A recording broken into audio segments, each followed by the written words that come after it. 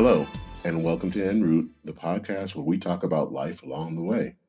I'm Dennis Sanders, and I'm your host. Make sure you visit our website at enroutepodcast.org, where you can subscribe to the show in iTunes, Apple Podcasts, Stitcher, Spotify, Google Podcasts, or via RSS so that you'll never miss a show. And while you're at it, if you found value in this show, we'd appreciate a rating on Apple Podcasts, or simply tell a friend about the show. That would help us out too. Well, they say that history doesn't repeat, but it surely does rhyme. 40 years ago, conservatives in the Southern Baptist Convention began an insurgency that led to a schism where moderates left to create their own denominations.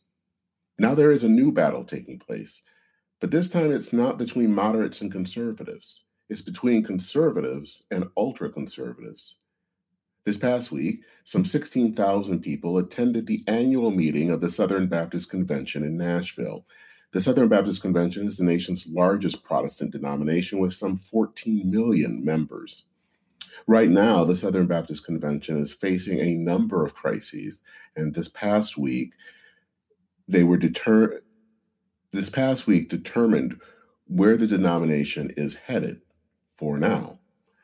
The church has been at times slow, if not blocking, anything that deals with abuse in SBC congregations and institutions. There's also been a fear of critical race theory that has caused a number of African Americans to leave the denomination. On top of all of this, two high-profile members of the denomination, Speaker Beth Moore and Russell Moore, no relation, the former head of the denomination's public policy body, have left after months and years of conflict within the SBC. The Southern Baptist Convention began as a result of a split on the issue of slavery in the 1840s. Since then, the denomination has tried off and on to become more sensitive on issues of race, but there has always been those that have resisted. The election of Ed Litton as the new president means that the ultra-conservatives have lost this round of the battle. But can they still win the war? The fights going on in the SBC are somewhat similar to what's going on in the Republican Party, with a rising populist faction that is interested in amassing power instead of, in the case of the SBC, spreading the good news of Jesus Christ. Today, I'll be talking to Andrew Donaldson, the managing editor at Ordinary Times and the host of the Heard Tell podcast. A native of West Virginia, Andrew has been part of Southern Baptist congregations in the past and is a fount of knowledge on the history and issues facing the Southern Baptist Convention. Now, I've known Andrew for a number of years, and he has a keen sight not just on this issue, but also on other issues of politics and culture. Plus, he's an all-around good guy. We're going to conclude our interview with some thoughts about Afghanistan. Andrew is also a veteran of the conflicts in both Iraq and Afghanistan, and I wanted to talk to him to get his thoughts about the U.S. pulling out of Afghanistan this fall. With that, let's hear from Andrew Donaldson.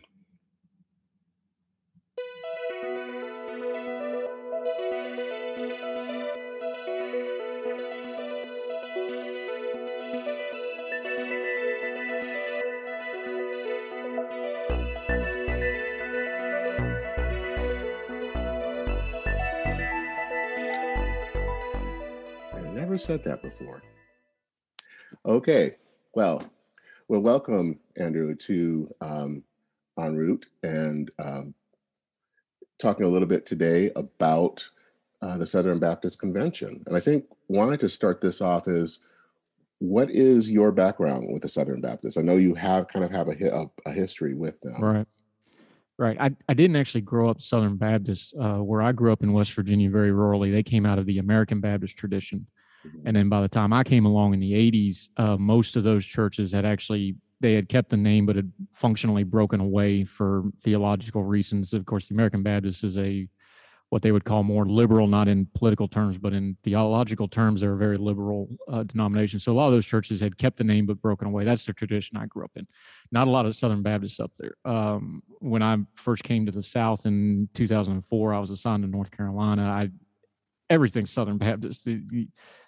Church on every corner, and that's why you get first, second, and third Southern Baptist, because they're all on the same intersection. You got to know which one's which. All those good jokes. So I have been a member of a Southern Baptist church. I worship at a Southern Baptist church now, but I don't consider myself a Southern Baptist, although I'm very familiar with the denomination. Okay.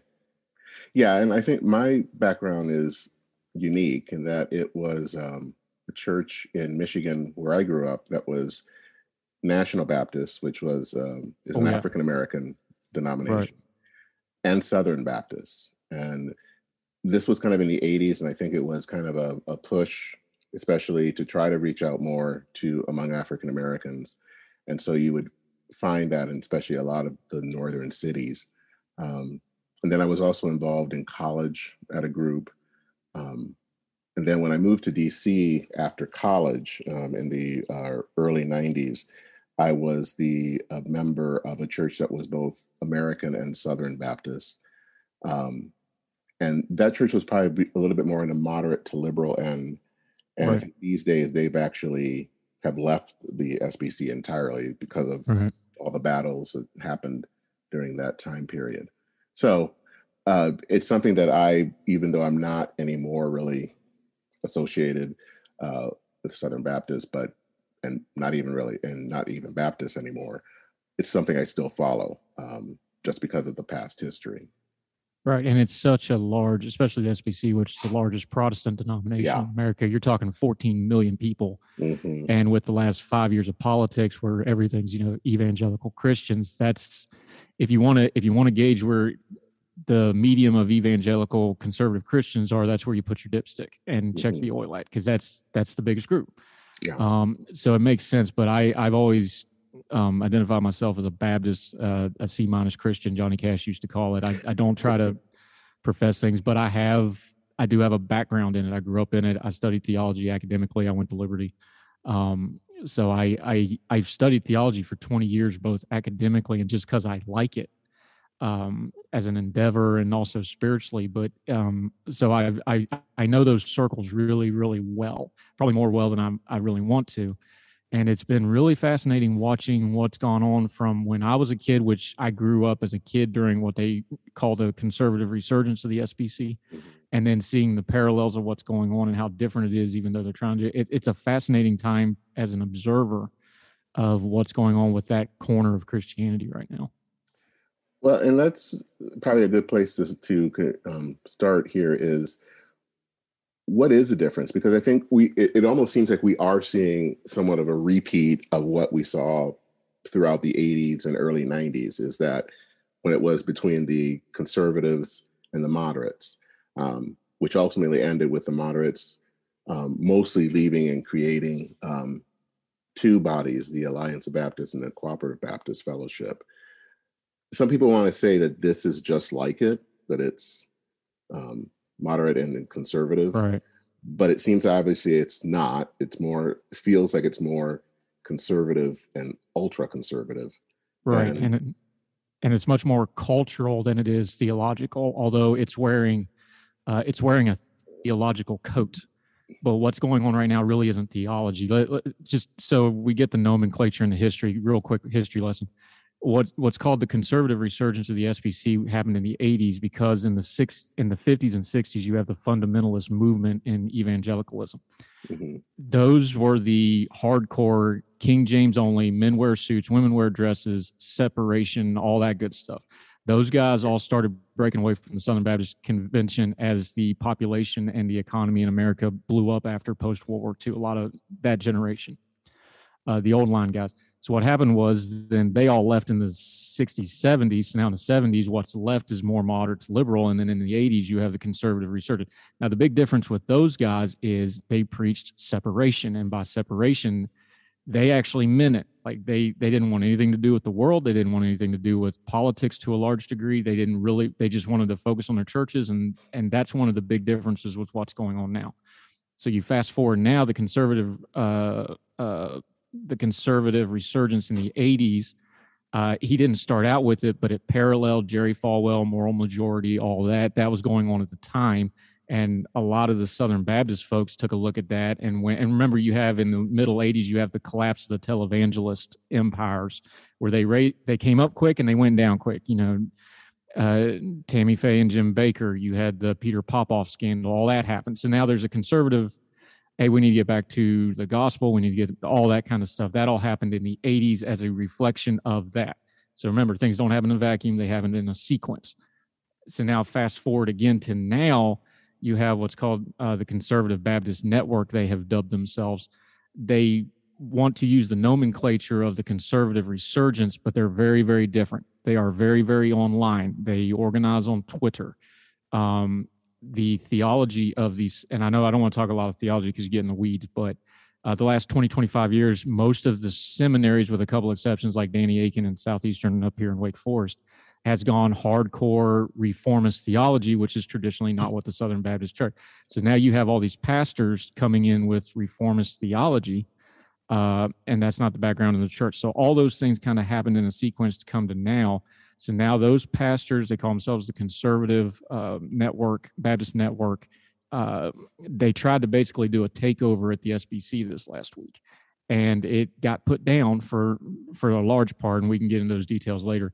But for now, we're 2 weeks ago, a lot of people were thinking full-blown schism, like the whole thing is going to come apart. That's kind of ebbed a little bit, but that's kind of how we got for 70 years from there to here. And that's the big difference. And there's just no way to get around the elephant in the room. The last 5 years with Donald Trump, the church really latched onto that, because you can't preach for 40 years. The best way to dovetail this, for 40 years since the moral majority days, there has been pretty much unity in evangelical Christendom on the right. They all believe the same thing, because they were preaching morals. They weren't just preaching, Christianity per se. They were preaching traditional moral values, American values, they would call it, things that a lot of people could latch onto, even if they were not Christian. That all changed when President Trump came up, because now you have to make the argument, well, and you heard it, I heard it, we all heard it, we're not electing a pastor, we're not electing a Sunday school teacher, we're electing somebody that will give us what we want on these moral issues. And now you've got the debate of, how do you be moral but put an amoral, let's be kind of call him amoral, for lack of a better way of doing it, in front of as your standard bearer for that. So that's all that's now happened.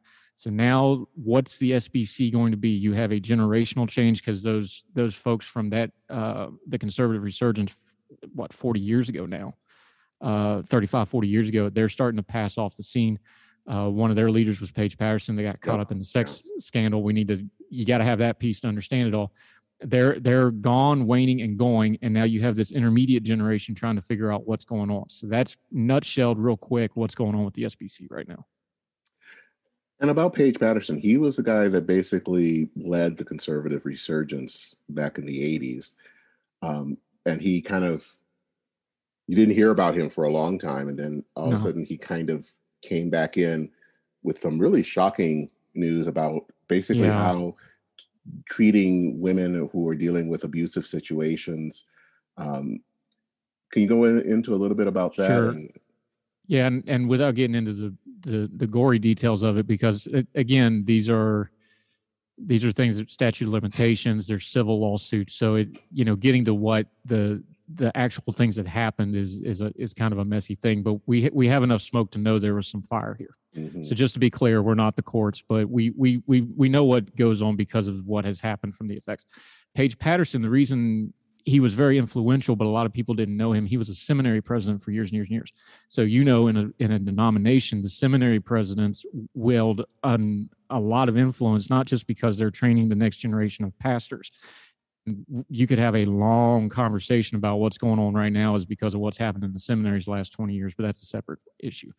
But so a lot of those leaders now were folks that came up under a Paige Patterson. So even though you didn't hear about them, they're tremendously influential.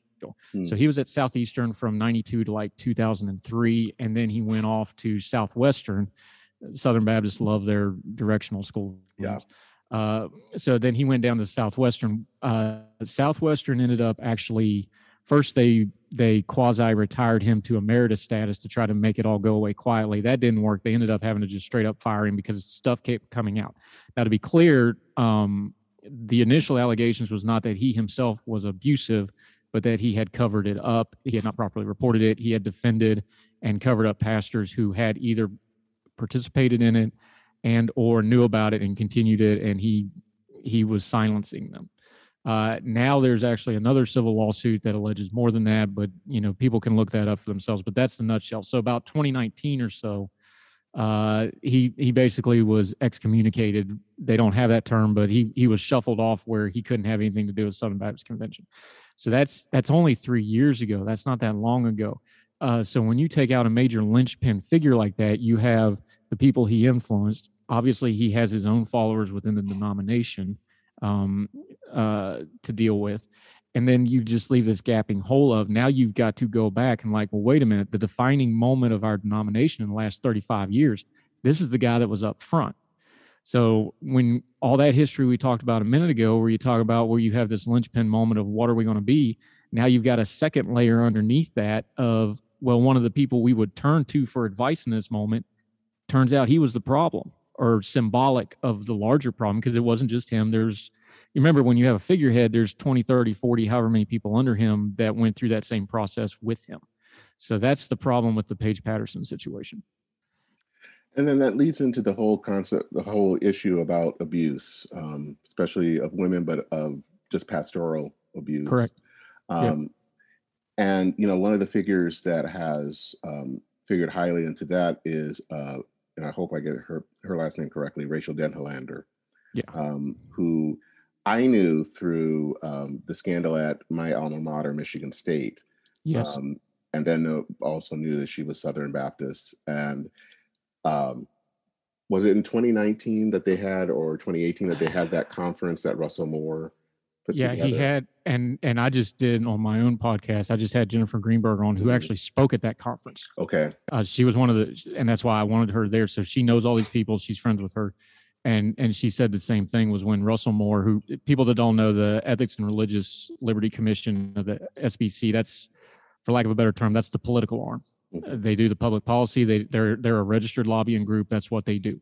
I have a lot of respect for Russell Moore personally. I don't know him. I've met him a few times, various things, but I have a lot of respect for him just generally.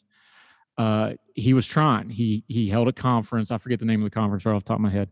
But Jennifer Denhollander, like you talked about, Jennifer Greenberg, who is actually she's from the conservative Presbyterian tradition. He brought in these outside voices of like, we've got to address this. We've got to fix this. And not to cross the streams here, but this is the same time in 2019 that they adopted a resolution on critical race theory at the same time. So that and I hate to put them together, but you have to, because the people that hated the one and the people that hated the other use the other as cover to not talk about the other. I didn't say that correctly, but you understand what I'm saying. Yes. Like, well, as long as we holler about this one, we don't have to talk about this one. And then the people over here is like, well, we can talk about this one, not this one.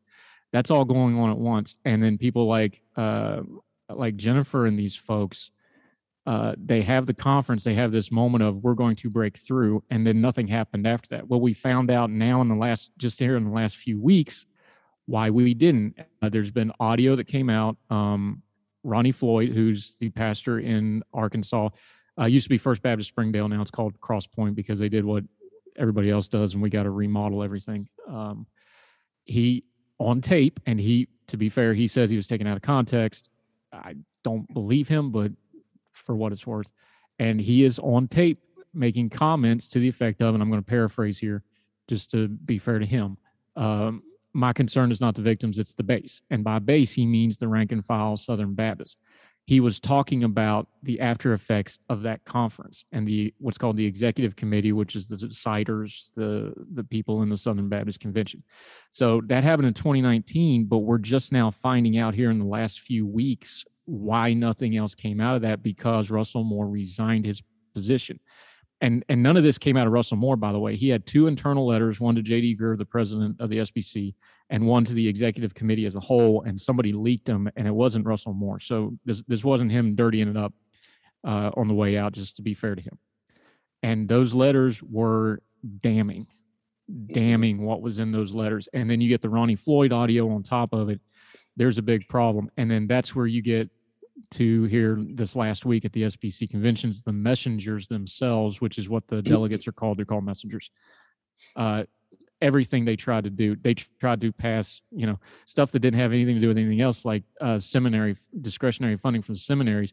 They would raise resolutions and objectives, and they're like, no, we're not done talking about abuse. No, we're not giving the executive committee more power over this unrelated other thing until you agree to an investigation on the main thing, which is the abuse. So those things all run together, and I know that's a lot of cross streams, but it goes to show what's happening is, like all power structures that have been caught, for lack of a better term, there's a disconnect between the people in the power structure and the rank and file that want some answers. And this is where we are. And people like Delahome and Jennifer Greenberg and Russell Moore, they all kind of got caught in the middle. But now we know 2 years ago at that conference why nothing happened after that. It was made that way. And there needs to be answers for that.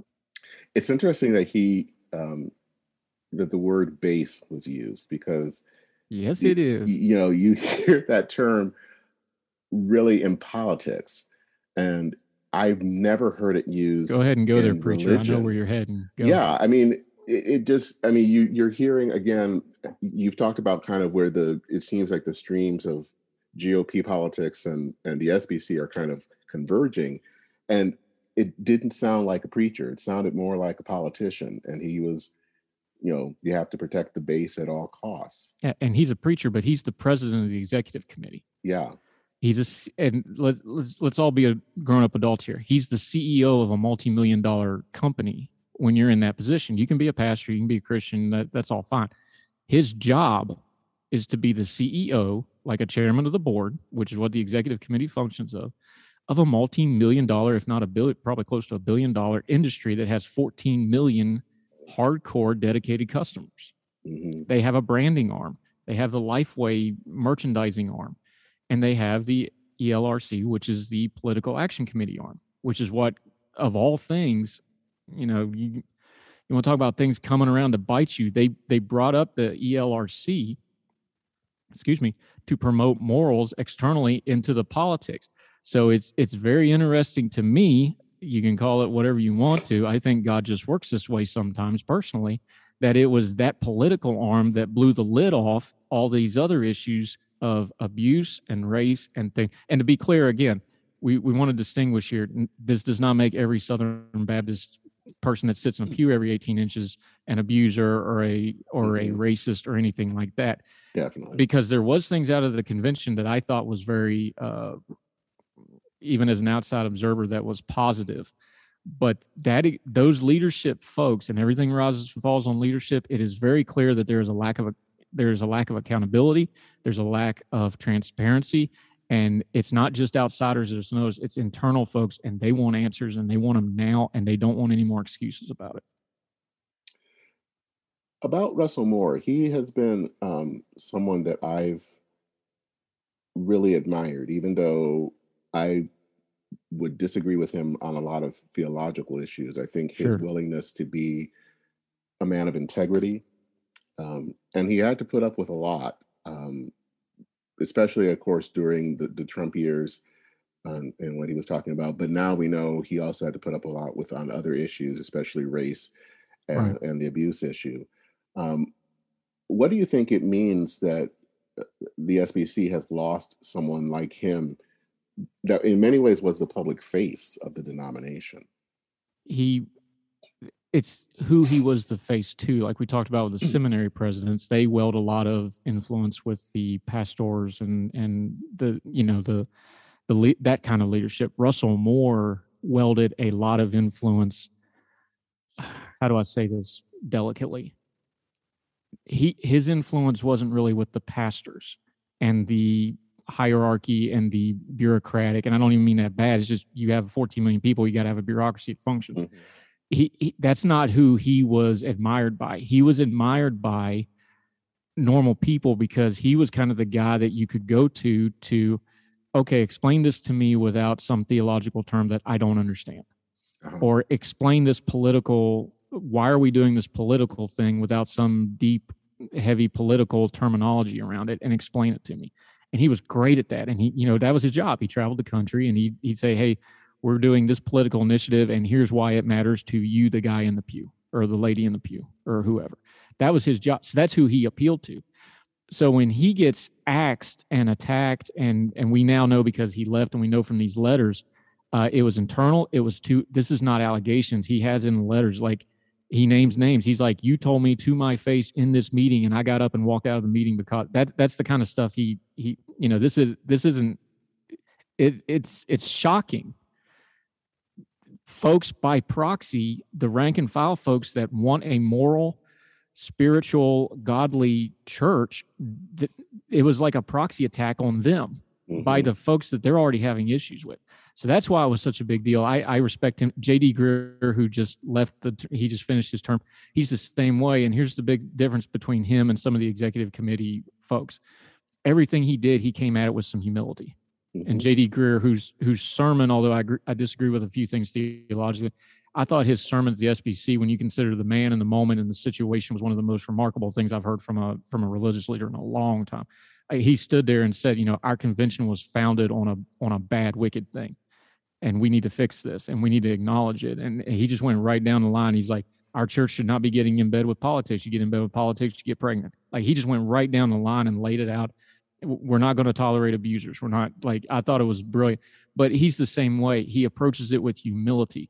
And you have these old guard guys, and it goes right back to the abuse issue. Why do they cover up abuse? You have these folks that get into power, whether it's a pastorate or a leadership position or even a patriarchal position in the family. And it's like, oh, I'm going to fix this because I'm in charge and this is mine to fix. And Russell Moore never did that. It was always, like, we need to reason together. We need to work through it. Like, I don't know. He's like, we're not in. J.D. Greer brought in minority after minority after minority into positions of leadership. He said, I didn't even know where to find them. I had to go ask them, like, who do we go get? You have to have humility, and that's what the Russell Moores brought. And it contrasts so sharply with, I'll just name the name, the Ronnie Floyds who want to be belligerent and fight, and the old guard guys who's like, no, this is ours. We're in charge. We're going to figure this out. Humility, the meekness from the Bible, not to get theological here, meekness was not weakness. Meekness was like the breaking of a horse. It's to make it better, make it stronger, make it usable. That kind of humility of Russell Moore contrasted so harshly with what he was experiencing that now that it's come out, the public overwhelmingly backs Russell Moore. That's the difference with that. Moving to the topic of race, because you talked earlier about critical race theory in 2019. That was the year that they kind of gave, I guess, tepid approval of it. And I'll be honest, I would say I have some quibbles with the theory itself, not necessarily the issue, of course, of race, that is still a problem in American society. But what has been, obviously the next year, the seminary professors came out with a statement that was a bombshell. And how has that affected the denomination when it comes to racial reconciliation? I think, number one, and this is true in the political realm, not just in the SBC, most of the people online talking about critical race theory have no idea what it is.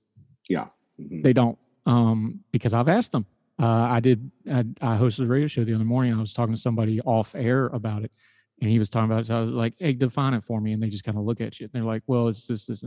I actually took courses on critical race theory in college. For somebody, let's just go there. For somebody like me, I grew up in rural West Virginia. The only reason we're 99.8% demographically was because we have, ethnic restaurants. Like, it's all white. I didn't really get a diversity in my friends and stuff until I went into the military.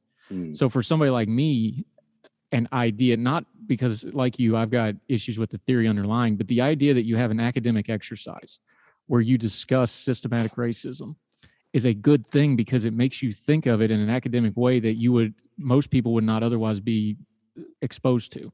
And it challenges your thinking as an academic exercise, and then you can apply it. They have an argument against CRT if they talk about it as an academic exercise, like, okay, well, who's that appropriate for that specific way to talk about race? The problem is these folks are starting to use it without even knowing. They just hear critical race theory and go, oh, well, I'm not going to talk about race. And they just start holding up all their priors. Again, I think people, they know there's a problem. The SBC knows there's a problem with race because they've got the data. If this isn't me saying it, you can go look on social media from last week. If they had not elected Ed Litton over top of the other gentleman that was running for president, almost every person of color was going to leave the SBC. That's not me saying it. That's them saying it. They said, if you elect him, we're gone. And it wasn't necessarily him personally. It was what he represented and the people backing him, but that's neither here nor there. They were going to leave. They were going to walk. They said, we cannot go there if you go here. Resolution 9 from 2019, which was the CRT, it didn't affirm it. It just said we need to discuss it, basically. If you get to a place where you can't discuss something, you've got a problem. When your denomination is named the Southern Baptist Convention, and it just blows my mind. I was like, do y'all not understand why it's called the Southern Baptist Convention? It's because the Northern Baptists refused to certify missionaries and pastors and churches what's called good faith and fellowship, which that means money for the uninitiated, the cooperative agreement. They cut off the Southern churches because they said you cannot have slaveholders, and that's where you get a Southern Baptist Convention. Again, that doesn't make everybody racist as Southern now, but that's just what it was. So if you're called the Southern Baptist Convention, you need to have an honest conversation of, we haven't done great on race in the past. And it can be a reconciliation thing. And let's just call it what it is. Folks notice who they're sitting in pews with. It's not good in a society, in a church, spiritually. 11 a.m. on Sunday should not be the most segregated hour in America. And it traditionally is. And they realize that, but the problem is you have some people that see that and look and go, oh, that's a good thing, which we found out from Russell Moore's letters that some folks have some real prejudices, if not outright racist views on things like that. But then there's the other good people who are going like, well, wait a minute, I have this diversity in my workplace, in my school, and why don't I have that on Sunday morning? Is critical race theory the perfect tool to get that gap bridged? Maybe not. Should that be at least a starting point in a conversation to get there? Yeah, it should be. If you immediately shut it down with an honest question with a bunch of arrogance that delegitimizes the question asker, you've just drove people away and you've just reinforced all the prejudices you're trying to fix. So it's a complicated thing, but number one, most of these people have no idea what CRT actually means. Number two is if they were taught it, would they be open to it? And it goes back to that humility. Russell Moore, J.D. Greer, these guys, they were trying to approach race with some humility and say, we don't even know, we want to start. We don't even know. J.D. Greer had a famous thing. He said, I don't even know where to start. I'm just going to start and you help me. That's the way to approach that. Not a top down, everybody's got to do this, everybody's got to do that. I hope that's what they're going to do. I see signs that that's what people want in the rank and file. And hopefully that's the direction it goes, because there needs to be a integration, which is a word people kind of, integration, they go, all that means is a togetherness there. And that includes on Sunday mornings or whenever you do your church services. And if we can't figure out how to do that, even if we theologically disagree on each other, can we have a picnic together? Can we have a social, can we do a clothes drive or a food drive? Can we do something to start bridging these gaps? Is CRT the best thing for that? I don't know. Do we need something? Yeah. So if we can start CRT and go to whatever does get us there, fine by me. I just want to get us there, or at least get us the first two steps to get us there. I think I'm not alone. I hope I'm not. I don't think you are alone. One of the things that was interesting about 25 years ago, I was doing some freelancing for Baptist Press and this was at the time that they were it was kind of the start of putting together this resolution about apologizing for slavery that was presented and passed at the 95 annual meeting. It was interesting reading, and I did another related article to that about African-American Southern Baptists. And what was fascinating was, of course, they were talking about some of the issues that they were facing back then that they thought that the SBC wasn't facing, such as, and that they weren't really focusing as much on race as they should, that they weren't really even really focusing on issues related to that, like poverty or other issues. And it was also fascinating because one of the articles that I had to do is reading on what were the books that they were reading. One of the books that they were reading that was memorable was a book that I read back in the 90s, which in some ways has been considered part of critical race theory, is Faces at the Bottom of the Well by Derek Bell. It's a good read. I didn't agree with everything, but he tells stories. He uses fiction in many ways to talk about race. And there were some other books that these pastors were talking about. And looking back at that story made me think, is it part of the thing that they are afraid of is that if they talk about this, that they're going to be confronted with things that will make them uncomfortable, or people that will make them uncomfortable, because, African Americans may be bringing up things that they don't want to hear or don't want to admit. There's probably a big theological word that I should know for it, but last I checked, that your spiritual growth is not supposed to be a comfortable thing. And that's true in all forms of life, not just in the spiritual realm. Comfort is a big, you can't not talk about this. Evangelical Christianity in the last 40 years has become let me phrase it this way, just to not get too in the weeds with it. It's become a peer-to-peer growth system. Now, you can do a peer-to-peer gospel growth system that we find throughout Christianity. That's fine, but that's not what I'm talking about. I'm talking about the marketing method. We have designed churches to be as comfortable as possible. The church growth movement, which is the dominant thing for how long has it been since Rick Warren's book came out now? 30 years, probably 25, 30 years since Purpose Driven Church. Yeah. Mega churches. And nothing wrong with a mega church in and of itself. It's not what I'm saying. Multi-site churches where you still have the same pastor for, in and of itself, nothing wrong with that. The problem we've got into is if your point is to grow for the sake of growth, you have to make people comfortable to do that.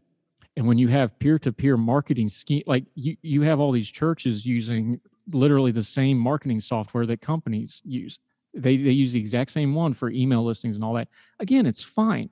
But what happens is you start getting a mentality of, well, we're going to grow, so this person's going to tell it. And what happens is you end up with these very comfortable churches that are full of people that are exactly like they already were. And again, it's a cultural problem beyond spiritual problem, because people want to be comfortable. So then when you take, let's call it what it is, if you're building a church, you're a pastor, you need that middle to upper middle class to wealthy people, because those are your tithers, those are your beneficiaries of your churches. Those are the people you start catering to. Those people are comfortable. Are those mid-level career type people, are they really going to be chomping at the bit to be like, oh, well, let's talk about, racial theory or structural racism or systematic abuse and power structures? That's really uncomfortable stuff for people who are used to, hey, I'm at the stage in my life where I want what I want, and I've earned some consideration here. That's really tough stuff for some people. But at the same time, if we're going to have an honest conversation about helping people, not denominations, not churches, people. If you're going to help people, you have to have a conversation about how to reach people who are different from you, who have a legitimate grievance against not you, but the history of people that were like you. You got to at least hear them out. And again, it goes, I hate to keep saying humility over and over again, but you got to have some humility, because if you can't take that what I've found with a lot of people, this even goes on Twitter and online, if you can kind of just toughen up and take that first blast of invective from folks and take a little humility and then try to reach them. Now, after the first one or two, if they're not, then you probably just need to walk away. But a lot of times after that first thing, they just get out whatever their priors are, or whatever their experiences are. You'll find out they'll start opening up a little bit, because like, oh, well, they didn't just react to me. They didn't react in anger. They didn't just walk off like all these other people do. They actually heard me out, and then you can go. If we can't do that in a church environment, which is, should be a pretty safe space for that stuff, we got no chance in the wider body politic or in culture. If we can't do that in our churches, and I don't care what your denomination or faith belief, if you can't do that there, we got no chance on the streets and in our politics and in our culture. It's that important. More humility, more listening, and sometimes you just got to eat a little bit of stuff from somebody who's been done wrong, and you just got to go, yeah, I know it wasn't me personally, but let them have it out, let them say their piece, and then we'll try to reconcile. Sorry, that was too preachy for the preacher. I'm sorry. Nope, that's okay. And I think the word that you were trying to get at is sanctification. Yeah, nice big word. So with the election of Ed Litton as the president, one came as a surprise, and it seemed to come as people being thankful that kind of, it seemed like crisis averted. But is it? I mean, is the crisis really averted, or is it just being postponed? No, it's on pause. Now, Ed Litton, for folks that don't know him, he's involved with what's called a pledge group. The pledge group has been upfront on stuff like racial. They actually did I forget, it came out of Baptist Press of all places. It was called the Deep South Joint Statement on Gospel and Racial Reconciliation and Justice. When you put that series of words in something that says Deep South, that's going to be controversial. But he's that guy in the convention right now where he's trying. He's out in front. That statement came out of the George Floyd, Breonna Taylor, Ahmaud Arbery. That's the environment that statement came out of. To give credit where that would have been unheard of 10, 15 years ago. But that's who this guy is. He not only talks about it, he walks it. He put himself out there. He didn't really seek this presidency. He was I don't want to say compromise candidate, because that was Albert Mohler. But by process of elimination, it was like, these folks over here are going to win unless you stand up. And he agreed to his credit. I don't really know a whole lot about him other than just what I've read, but these are the things he's done recently in lines with things like the racial issues that he's actually out on front of it with his. So there seems to be a thing. Now, the problem with that is, as he continues to push forward, the people that already had a problem with it are going to continue to have a problem with it. Plus, now they're mad their guy didn't win. They're not going to go away. There's other positive signs, but just the race, the abuse thing, the resolution on abuse that passed. I think it's very important to give Southern Baptist credit here. And I was actually messengering with somebody that was in the committee that was writing the resolution. They were literally like, I'm scared. Pray for us, because if this fails, I don't think I can stay here if this fails. It was a resolution that anybody that was in a pastoral position that either was a part of abuse or covered it up was permanently banned from leadership. It was the messengers themselves, once they, and this is Robert's Rule of Order. For folks that don't know, this is basically a massive church business meeting with 16,000 people. It's chaos. But when they brought it to the floor to vote on it, the people, the messengers, they amended it. And they said, no, we don't want it pastors. It's any position of leadership or trust. They actually made it, the people themselves made it stronger than what the committee recommended it to be. And they passed that resolution that, I forget the exact wording, but it's basically any leadership of any position of leadership, not just pastor. And that was specific language by the committee, because they're like, well, this is what we think has the best chance of getting through. But it passed. And you still had people coming on or going, well, we don't like this loss of control. Folks, you are not equipped. There is no pastor in America. There's no church organization. There's no denomination that is equipped for crime. If there's a crime, you report the crime. You can't fix crime. You can minister to the sinner after he's been gone through the criminal justice system, but you can't fix a crime. And the only thing you can do is commit a crime to cover the crime. Report the crime. We got that out of the way. But that it passed, and they actually made it stronger, so there's hope. But there's that. And Jennifer, when I talked to her about these issues, she called it what it is. She said, this is arrogance.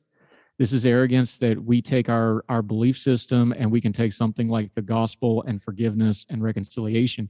But in our arrogance, we try to apply it to people that we don't have any business trying to fix for our own benefit and our own church's benefits.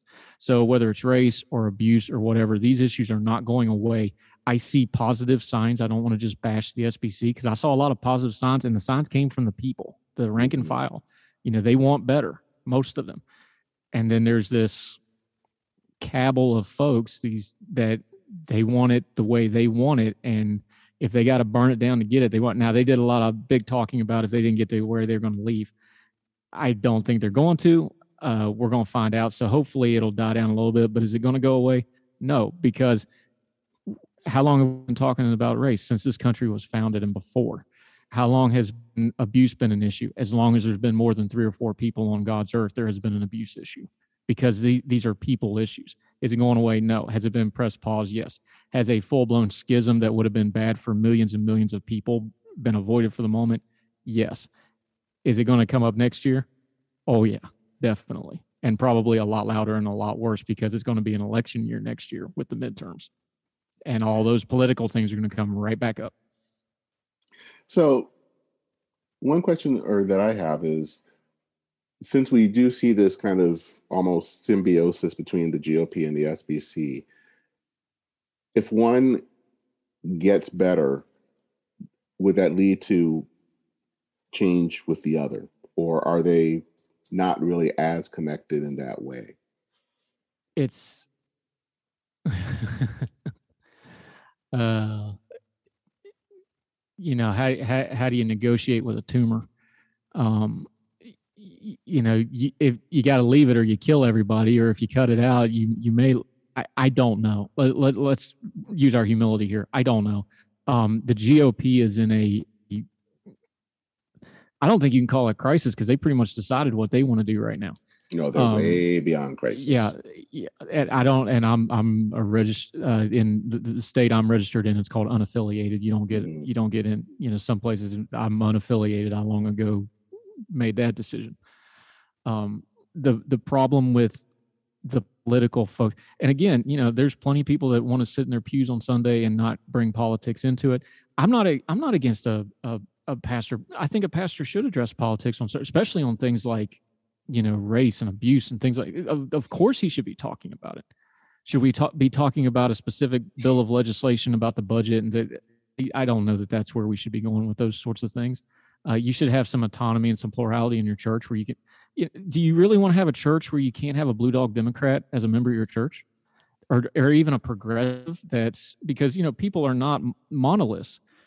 Even amongst progressive folks, there's a wide. For example, I just had this conversation Thursday when I was down in. They have a local GOP organization. He's seeing a lot of very liberal, very progressive people come into their organization because they're environmentally liberal, they're politically liberal, but they have school choice concerns that they want to address. And there's a big sex scandal in the school system down there right now that's driving that. So they're finding a common ground. Do we really want churches where we can have no common ground based on who you voted for?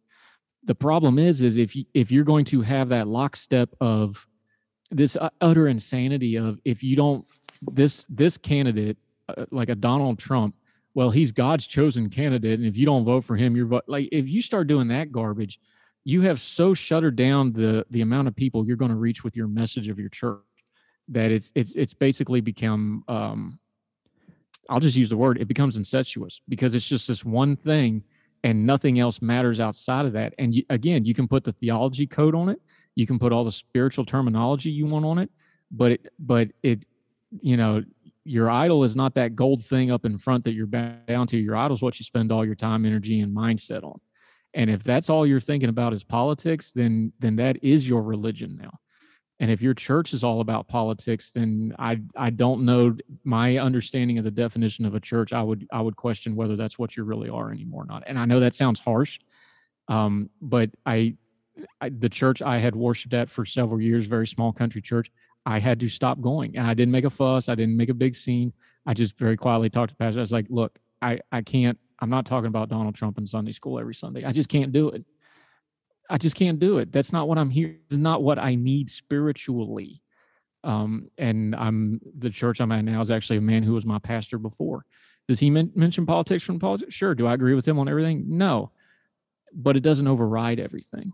Mm-hmm. And it doesn't, and it's not a hammer every Sunday for 35, 40 minutes because of whatever's on Fox News this week or on the Twitter this week. That's not the role of the church. The church is supposed to be working for the people. And people is politics, but politics can become an idol and a great big old. Well, and I think we're in an age where, there's always this fear that if you aren't amenable to change, that you don't grow. And I think we're in an age right now where that's not people's concern anymore. They're not interested in about whether they can reach out to more people. It's more tribal, that they want to have their little tribe, and that's about it. And that's, it's not even just Southern Baptist or Republican. I think it's just, it's just kind of the zeitgeist right now. It's just, we're not interested in building bridges. The American church isn't. There is such a gap right now. You look at Christianity overseas in different parts of the world, how glaringly wrong, and again, this isn't SBC or mainline or even the Catholic Church in America is very different from the Catholic Church overseas, and other faith groups have the same. The American culture has not aged well with spiritual matters. No. And I'm not talking politics. I'm just talking the age we live in. When you look at what my father does for years and years and years, went to Jamaica once or twice a year. And I'm not talking about the touristy areas. He went to what's called Betheltown. It's up in the hills. You have to have a 4-wheel-drive truck or van to get to the church. You cannot physically get there. You got to hike up there. And it's a church that he'd go down there and they'd work with these people. The pastor was the only one that had a job of anybody in the whole church. And he's like, and when they go down there, he's completely different theological beliefs, completely different. They're actually Pentecostal. He was a very fundamental kind of mainline Baptist. And they would have those conversations. They're like, well, why do you go there? And Jocelyn, the pastor in Jamaica, he just looked at me like, you're the only ones that would come. Of course I'm going to work with you on things. You're the only ones that come. You're the only ones that cared. I think we need to understand that we have this real tunnel vision thing of what the church is based on the American church. And that's only, I don't even know the number, maybe 100 million or so of Christians out of 1 billion in the world. Our American version of Christianity right now is very materialistic, is very online, is very built around the culture instead of vice versa. Mm-hmm. And that's not how it is in most of the world. So even though we say that, I think it's important to note that like part of this is where we need to just hold our hands up and go, maybe the American version of this is not the exportable great product of other things like America, where we export freedom, we export human rights, we try to do all these other great things. Spiritually speaking, we're probably not doing real great right now. I would agree with you on that. And I don't think it's just within the evangelical world. I think it's mainline. I think it's Catholic. Yeah, I think so too. I think all over. We are not well. And we're growing, the spiritual numbers are growing other places of the world, and ours are going through the floor. Yep. So at some point you go, well, wait a minute. If the church is growing in China, where they're throwing people in camps, they've got none. We got everything. Mm-hmm. What's going on? And you can go through church history and understand that, persecution times are when the church actually grew, because you get cut down to fighting weight. We got a non-fighting weight, we got late stage fighter that's not in shape right now, and it shows. And so the SBC can talk about all the churches they're losing because of Trump. There's probably a lot to that, or the scandals. There's probably a lot to that. I think a lot of it's just stuff folks need to get in the mirror, and they need to start with their own churches and their own families and look in the mirror and go, okay, why do I go to church? Not because of the denomination, why am I here? Am I doing anything productive here? Or am I just showing up out of habit and because they make me feel good? those are spiritual questions people have to answer individually, because corporately you can't fix that. Mm-hmm. Well, one final question on the SBC before we move on to briefly on to Afghanistan is, where do you see the Southern Baptists going in the next 5 to 10 years? Obviously, it sounds like this battle is, I won't say paused, but it's kind of, doomsday hasn't happened yet. Yeah, be continued. Yeah, but what happens in the future? Obviously, we don't know, but past is prelude. So let's start with that. When you had the last conservative resurgence, you had quite a few leave and break off and go. They either went mainline or did their own thing or just drifted off into the ether. I think at some point these I don't even want to call them conservative elements, because I don't think that's fair to conservatism. This conservative Baptist network is, quite frankly, rather self-serving. They have a very narrow view of Christianity and the gospel, both, in my opinion. I don't think they're theologically sound or morally sound, but that's just my opinion. At some point, that is an incongruent element that something's going to happen. It is. They're either going to get mad and leave, or they're going to get their way, and there's no assuaging what those folks want. So it's a matter of time. They're either going to get what they want, they're going to get a takeover, and they're going to leave. Well, if they take over, everybody else is going to leave, and now you're going to have, let's call it a third, just to have a number to play with. It's probably 35-40% based on the voting we just saw. Is their number going to grow? I don't think so. I think their number is going to get smaller and smaller and smaller, but they may have enough stroke to get it shoved through. So either you're going to get a split one way or the other here, somewhere in here. Is it next year, 5 years from now, years from now? I don't know. I think the 2022 election is going to be ugly in ways we haven't seen in American politics in a long time, for a lot of reasons. That's going to trickle if you have hyper political Christian subsect groups like that. That means they're going to be super ugly about it. So that might be the damn. I think the rank and file folks, as we saw from the voting, they want things like racial reconciliation. They probably don't even know what that looks like. I don't know that people of color know what that looks like either. I know what they aspire to. Hopefully they can sit down and start finding a way to figure out how to do that, where they do feel welcome and they do find a way to work those things out. The abuse thing has to be fixed. Nothing else. That I wrote this in Ordinary Times. I said this on my podcast. I said it, anybody that ever asked me, if you tolerate, cover up, and excuse abuse in your church, it doesn't matter what else you do. Nothing else matters what you do if you're abusing people and covering up and excusing it. That resolution was a good first step, but it's the first step. They've got a lot of work to do on the abuse stuff, because if your leadership has no moral authority, then nothing. You can have all the Bible verses on God's earth. It's not going to matter, because nobody trusts you. And that's what happened at the convention. They're like, we don't trust you. That's what they were saying. Like, no, you can't have any more power until you're investigated. We don't trust you. I believe Ed Linton is a good man. I think he's trusted, at least right now. Hopefully he does some of those things. If they can get the abuse thing and the executive committee cleaned out, and at least have some transparency on the abuse issue, then you've got a chance to on the racial reconciliation and all these other issues, because now you've got somebody like, he could say, like, look, I know you're nervous. I know this is uncomfortable. Trust me, this is good for us. Let's go this way. So again, I don't think you can split those two things off, because they both get to the same core root problem of, morally, as human beings, what are you going to be, and figure out what the church is, not the other way around. Because the other way around, you're always going to wind up in a mess. I hope that happens. I think they're going to keep losing membership, though. I really do. There's too much. I don't want to get into theology, because I have my opinion. Everybody else has theirs too. I think the Reformed theology that their pastors are preaching now with church discipline, they're really big on church discipline and pastoral authority, which traditionally, Baptist church, you have a lot of electoral power as a member. Meshing that sort of hardline church discipline stuff with the social justice and racial and abuse stuff that needs to be dealt with is going to be a real trick for somebody to pull off.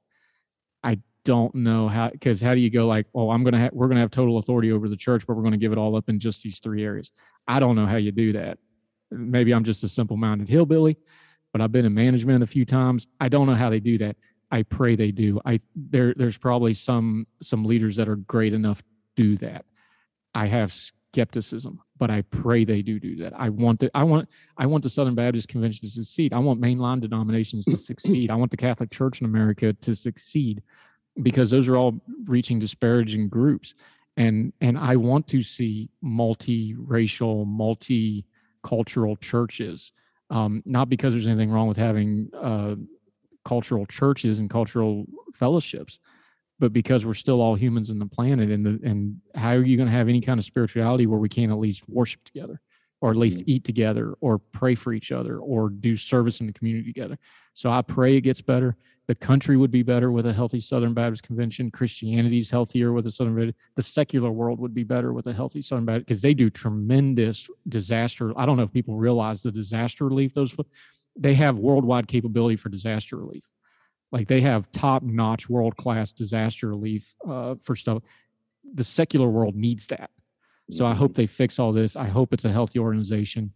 I hope the good people, like the person I was texting with, I was like, fight the fight. I hope they listen, but you got to fight the fight. And they did, and they won. And I pray fervently that they continue to win and the convention gets better. Okay. Well, one quick question that I wanted to ask of you is related to Afghanistan. And we know that coming in September is supposed to be the date that we pull out of Afghanistan entirely. There has been a lot of worry about what will happen after that happens. And I'm hoping to talk to someone next month kind of about that upcoming withdrawal and what does that mean. But knowing that you served in Afghanistan, I'm curious to get your opinion of what does it mean for total withdrawal. Are there any other ways between either having the military stay there and leaving? Is there some way of kind of working that out? Yeah, it could have been what we've done the last 2.5, 3 years, which is basically very small scale. You continue to do the the counterinsurgency stuff. You can continue to prop up the government. You have, a pretty, comparatively speaking, a comparatively light footprint of people in country, and you lose 10 to 50 guys a year, because that's what we've been doing. It's been down in the 20s lately, and I'm talking combat deaths, not, you always have accidents and things like this. Is it worth 10 to 50 American lives every year to keep doing what we're doing and just maintain a status quo that frankly isn't working for anybody anyway? That's a big question. That's a harsh question. Like, how is it worth 30 lives, 50 lives, whatever the American lives are? And remember, you're only one car bomb from 50, 60 casualties or whatever the situation. Is it worth it? The American people consciously, either by omission or commission, have decided it's not. It's not worth it. There's no appetite for us to be there. That's just a practical issue. What does that mean? Are we going to get, Hanoi Part 2 with the collapse of the government? And people forget Hanoi was 2 or 3 years after we left. It took time, and there was outside forces and all that. But we're not Pollyanna. We understand that, they're going to outweigh us. And we've known for years, and it's been 20, God almighty, 22 years, 23 years. It's, I don't even know how to parse it, because we vaguely know what's going to happen. There's going to be death, chaos, and a regression. We know the little bit of human rights, especially for things like women and the tribal, and they don't have a great diversity in race and things, but they do have tribal diversities and we talk about tribal in politics. Tribal in the real world is a very, very ugly, brutal thing, and they got it, and they've had it for thousands of years. We're surrendering and withdrawing without achieving an objection. That's just the harsh truth of it. Are they going to stand on their own? I hope so. I don't think so. I think at some point you're going to have a civil war. It's going to be what it's always been. One thing that struck me so much about Afghanistan was you go to somewhere like Iraq, it's a civilization. There's freeways, there's 4-lane, what we would call interstate highways, there's buildings, there's irrigate. Outside of the cities in Afghanistan, there's nothing. Like, they didn't have, a lot of those places don't even have roads. And I grew up in the country, man. I was like, there's nothing here. I feel mostly for the people, because it's going to be a humanitarian disaster, especially for women, because we know the ideology of things like the Taliban that's going to come in, and things like girls going to school and all that. It's a lot of it is our own fault. Let's be very clear here. There has been a tremendous amount of grifting and profiteering off this conflict. We have spent trillions and trillions and trillions of dollars that were completely unnecessary to the actual effort that we stated that we are there for. So this is gravity to me. This is what we've known since about 4 or 5 years into it. This was going to be the ending, because nobody wanted to stop the ending, for lack of a better term. They all knew it was falling apart. They knew that all we were going to do was surge and come back and surge and come back. And we've done it for 20 years. At some point, it had to end. And they've made the decision it's going to end now. I don't even blame the people that made the decision, because we can't do this forever. And it's going to be ugly. And at some point down the road, it's going to bite us in the tail. I have no doubt.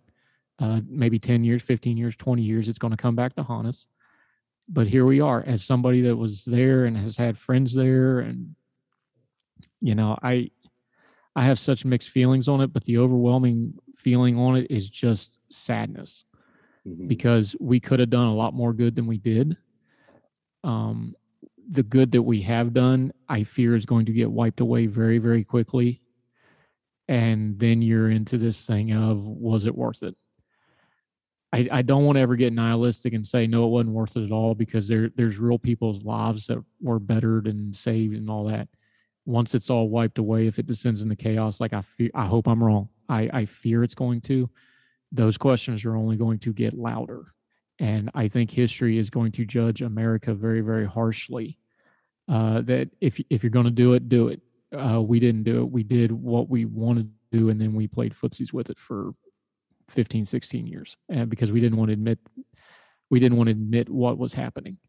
So that's it. I hate to say it is what it is, but this is the bed we made, and now we're going to lay in it, and now we're going to have to live with it, and we're going to have some reconciliation. There's that word again, with the wider world on, because we took a prestige hit, we took a manpower hit, we took a human cost hit, and it's Afghanistan's people going to pay for it, and we're going to have to live with it. So it sounds like basically, and this is actually something I haven't heard people say as much, but it sounds like it's a lost opportunity, that there was something that we could have done, but we didn't really want to do it. And hindsight's 2020, so I don't want to ever say that we could have done better than we did, I think. Once you root out, we had the Taliban push back into the wasteland areas, and you could secure the cities pretty much in perpetuity. You got to remember, we have troops in Germany and Japan right now. Now, granted, there's a lot of cultural differences, and but we didn't have a Marshall Plan for Afghanistan. We had a KBR. Not to pick on KBR, it's a fine company, but you get the idea. We had a industrial military complex plan of, we'll just politically do what we have to do, and then you have all these outside financial factors, and then nobody wants to step back and say we lost. We didn't lose. We frittered it away because we didn't have a better plan than to just keep doing what we were doing. And while you're doing that, the enemy is just waiting you out, because they don't need massive infrastructures. They don't need political pressures. They don't have to win an election every 4 years. They can just sit up in those mountains and keep, training the next generation to hate you even more than the last generation. And they're just going to wait. And now they're going to get their day. And could it have been done differently? I think so. I think you could have done a lot of things differently. Does it matter right now? Nope, because I fear you're going to have a bloodbath.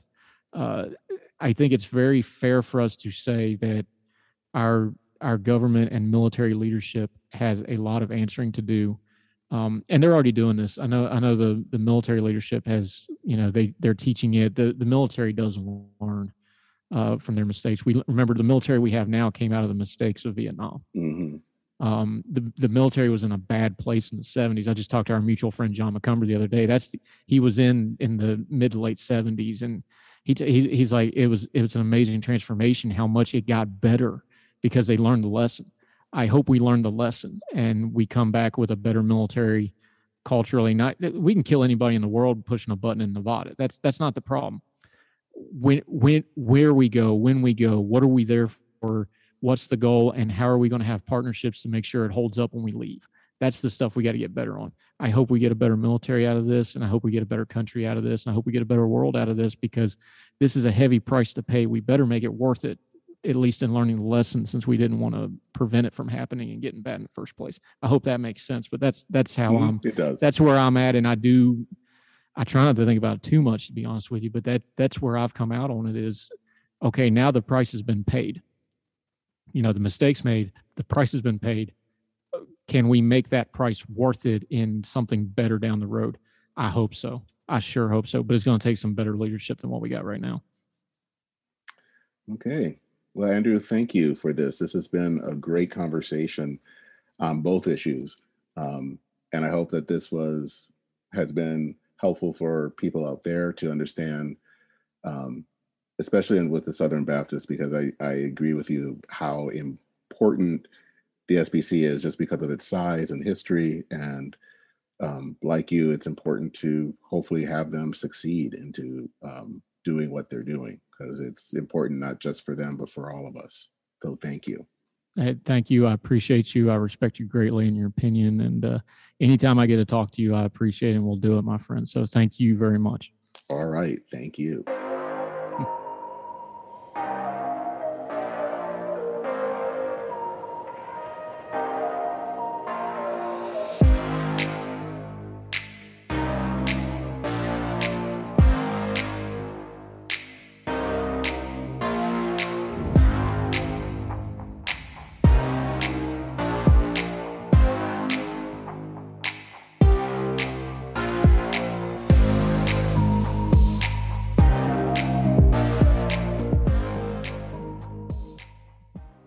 Well, I want to thank Andrew for being my guest today.